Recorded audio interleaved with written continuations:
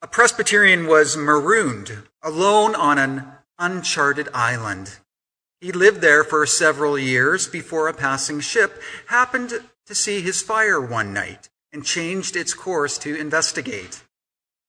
When some of the crew made their way by boat to the island, they found the man and 3 huts that he had built.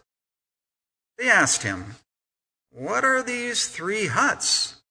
He answered, "One is where I live, and one is where I go to church." "But what about the 3rd hut?" they asked. "Oh, that's where I used to go to church." Most of us have heard stories of church splits and church divisions. Some of us have lived through them. If you look through the long lens of church history, you'll realize that Christianity is marked by all sorts of divisions and rifts. Let me provide you with a brief overview that I've collated from the Encyclopedia Britannica's entry on church schisms. Neil will be putting up a picture on the screen which portrays this visually. Now, the church has been divided by the ecumenical creeds, such as the Apostles' Creed or Nicene Creed, creeds that were written to clarify theological points when many believed the church was wandering off in error. But schism hasn't always just been about theology. The church has been divided over issues of authority. Who is really in charge? In 1054, one of the largest splits between the bishops of Rome and Constantinople, well, it happened because of theological differences, but also the refusal of Constantinople to accept Roman primacy. So they mutually excommunicated each other. The church has also been divided by attempts at moral and institutional reform. Some see the Protestant Reformation of the 16th century as the last of the medieval reform movements. You may recall that Luther never intended to start a new institution, but simply to reform the old one.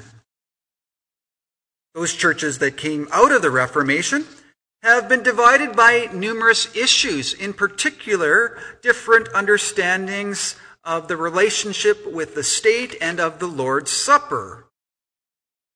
The Lord's Supper, is it transubstantiation, sacramental signs, real present, or memorial? When I suggested to another military chaplain that we have communion after our training was finished, he said that he couldn't, because in his denomination, he understands communion differently than I do. The modern church has also been divided by many different issues, different understandings of human origins as they relate to science in the Bible, different understandings of the work of the Holy Spirit, different understandings about the role of women in leadership, and different beliefs about human sexuality. Seen through the long lens of church history, the church has experienced substantive divisions. And we haven't even talked about local controversies, about the color of the sanctuary carpet, or bringing coffee to church. Today we continue on our journey with the early church as they bring the gospel to all the nations. During Paul's second missionary journey, he successfully establishes a church in Corinth and ends up staying with them for 1.5 years. After this, he packs his bags and moves on to Ephesus. But in Ephesus, he hears concerning reports about the ongoing life of the church back in Corinth. And so he writes a letter to address these concerns. The first issue he addresses, and there are many of them, is a lack of unity.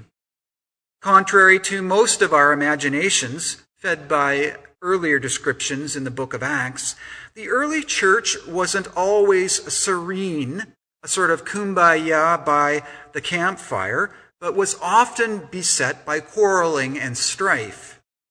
It seems that the Christians at Corinth have been in contact with a variety of church leaders and had been arguing about which leader was superior. I follow Paul, says one. I follow Apollos, says another. I follow Peter, says another. And I follow Christ, says one other, taking the high ground. In terms of background, what you should know is that the Greco-Roman people thrived on eloquence and lionized its practitioners. Orators, people who spoke in public, were the first century rock stars. And so what was happening was that in Corinth, people were being competitive about their pastors and using their proximity to their pastors to boost their own rank and status. My child was baptized by Peter. Imagine what being in that church would be like. People were less focused on the message, more focused on the messenger, and more focused on their own status. Did you know that Apollos is speaking this Sunday? I just love him. He's so bright, so creative, and really attractive. None of that repetitive droning on and on like bald-headed, boring old Paul. You know, Apollos is going to be a special guest at that party I'm throwing next week. Yes, I think there's maybe room for you and your family as well. Are you getting the picture? Paul's problem with the Corinthian Christians quarreling is that they're acting just like the culture around them. They are lionizing the church's orators by dividing up into various fan clubs. The church was becoming less and less about the gospel. The church was becoming just another means for people to seek status and prestige.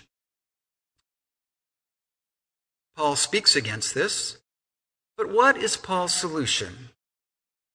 Well, it's to stop bickering. I appeal to you, brothers and sisters, in the name of our Lord Jesus Christ, that all of you agree with one another in what you say, and that there be no divisions among you, but that you be perfectly united in mind and thought.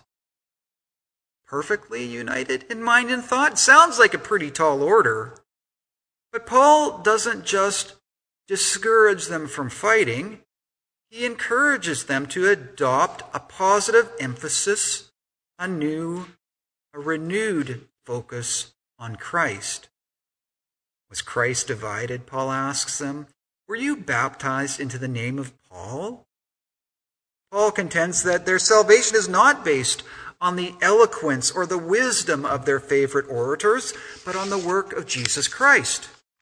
And I quote, "For the message of the cross is foolishness to those who are perishing, but to us who are being saved, it is the power of God." Paul tells the Corinthian Christians to be united. They are to be united in their focus on the cross. Last year, after General Assembly, and General Assembly is the final decision-making body of our national church, last year, after the assembly, I returned to St. Andrews with some proposed amendments to our doctrine. Amendments that would bring the LGBTQI community into full inclusion in our church. We met down in the lower hall to discuss this. Some of you celebrated this step, and some of you lamented it. Now, because of COVID-19, the 2020 General Assembly has been canceled. But at the 2021 General Assembly, it will be reported that the majority of presbyteries in Canada have endorsed these proposed changes. They just need to vote on whether to accept that at the next General Assembly. Now, this could be a decision that tears apart the Presbyterian Church in Canada. Some congregations, some synods have signaled their desire to leave. This could be a decision that causes schism here at St. Andrews. Lots of people have very strong opinions. But you know, it also could be a change that remains subordinate to a sustained focus on the cross. Don't think this is possible? Well, put your mind back to March. Back in March, we hosted the 2020 South Kamloops World Day of Prayer. We worked together with at least 7 other church communities in planning it. I'm sure that even more communities were present at the worship that was held. Now, we could have talked, we could have debated, we could have argued and fought about the various differences in doctrine and practice that were present in this planning group. Different understandings of church authority, different understandings of human sexuality, different practices and beliefs about the sacraments. But we didn't talk about those things. Instead, we focused on what united us. We put our focus on Jesus and the healing work that our Lord is doing even today, how he commands us to take up our mat and walk. And what a wonderful time we had together. Personally, I was reminded that Jesus Christ, his death and resurrection, transcends so many of our modern and historical differences, and that St. Andrew's here in Kamloops is part of a much bigger faith family. Now, the contemporary church, like the historical church, is marked by various divisions. There will always be insubstantial issues that dog our communities, and there will also always be substantial disputes about our theology and practice. But there is one thing that holds us together, one thing that we might consider spending more time considering, and that is the death and resurrection of our Lord Jesus Christ. Now, in the global church, despite all these denominations, there are a few things that we share together. One of them is the ecumenical creeds. A creed, by definition, is a summary or statement of what one believes. It originates from the Latin credo, which means I believe. A creed is the epitome, the essence, not a full definition, of what is required for orthodoxy. The Nicene Creed is shared by the Roman Catholic Church, the Orthodox Church, and various Reformed churches. Maybe not surprising, it also focuses on the death and resurrection of Jesus Christ. I invite you to recite with me this creed. And Neil's going to put it up on the screen for us. Let us recite this creed together, acknowledging what we all hold together and what will remain at the center of the Christian faith. We believe in one God, the Father, the Almighty, maker of heaven and earth, of all that is seen and unseen. We believe in one Lord, Jesus Christ, the only Son of God, eternally begotten of the Father, God from God, light from light, true God from true God, begotten, not made, of one being with the Father. Through him all things were made.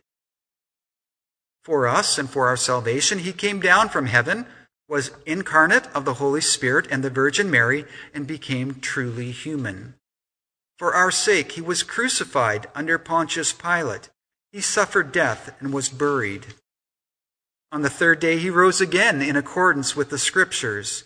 He ascended into heaven and is seated at the right hand of the Father. He will come again in glory to judge the living and the dead, and his kingdom will have no end. We believe in the Holy Spirit, the Lord, the giver of life, who proceeds from the Father and the Son, who with the Father and the Son is worshipped and glorified, who has spoken through the prophets. We believe in one holy Catholic, that's universal, and apostolic church. We acknowledge one baptism for the forgiveness of sins. We look for the resurrection of the dead and the life of the world to come. Amen and amen.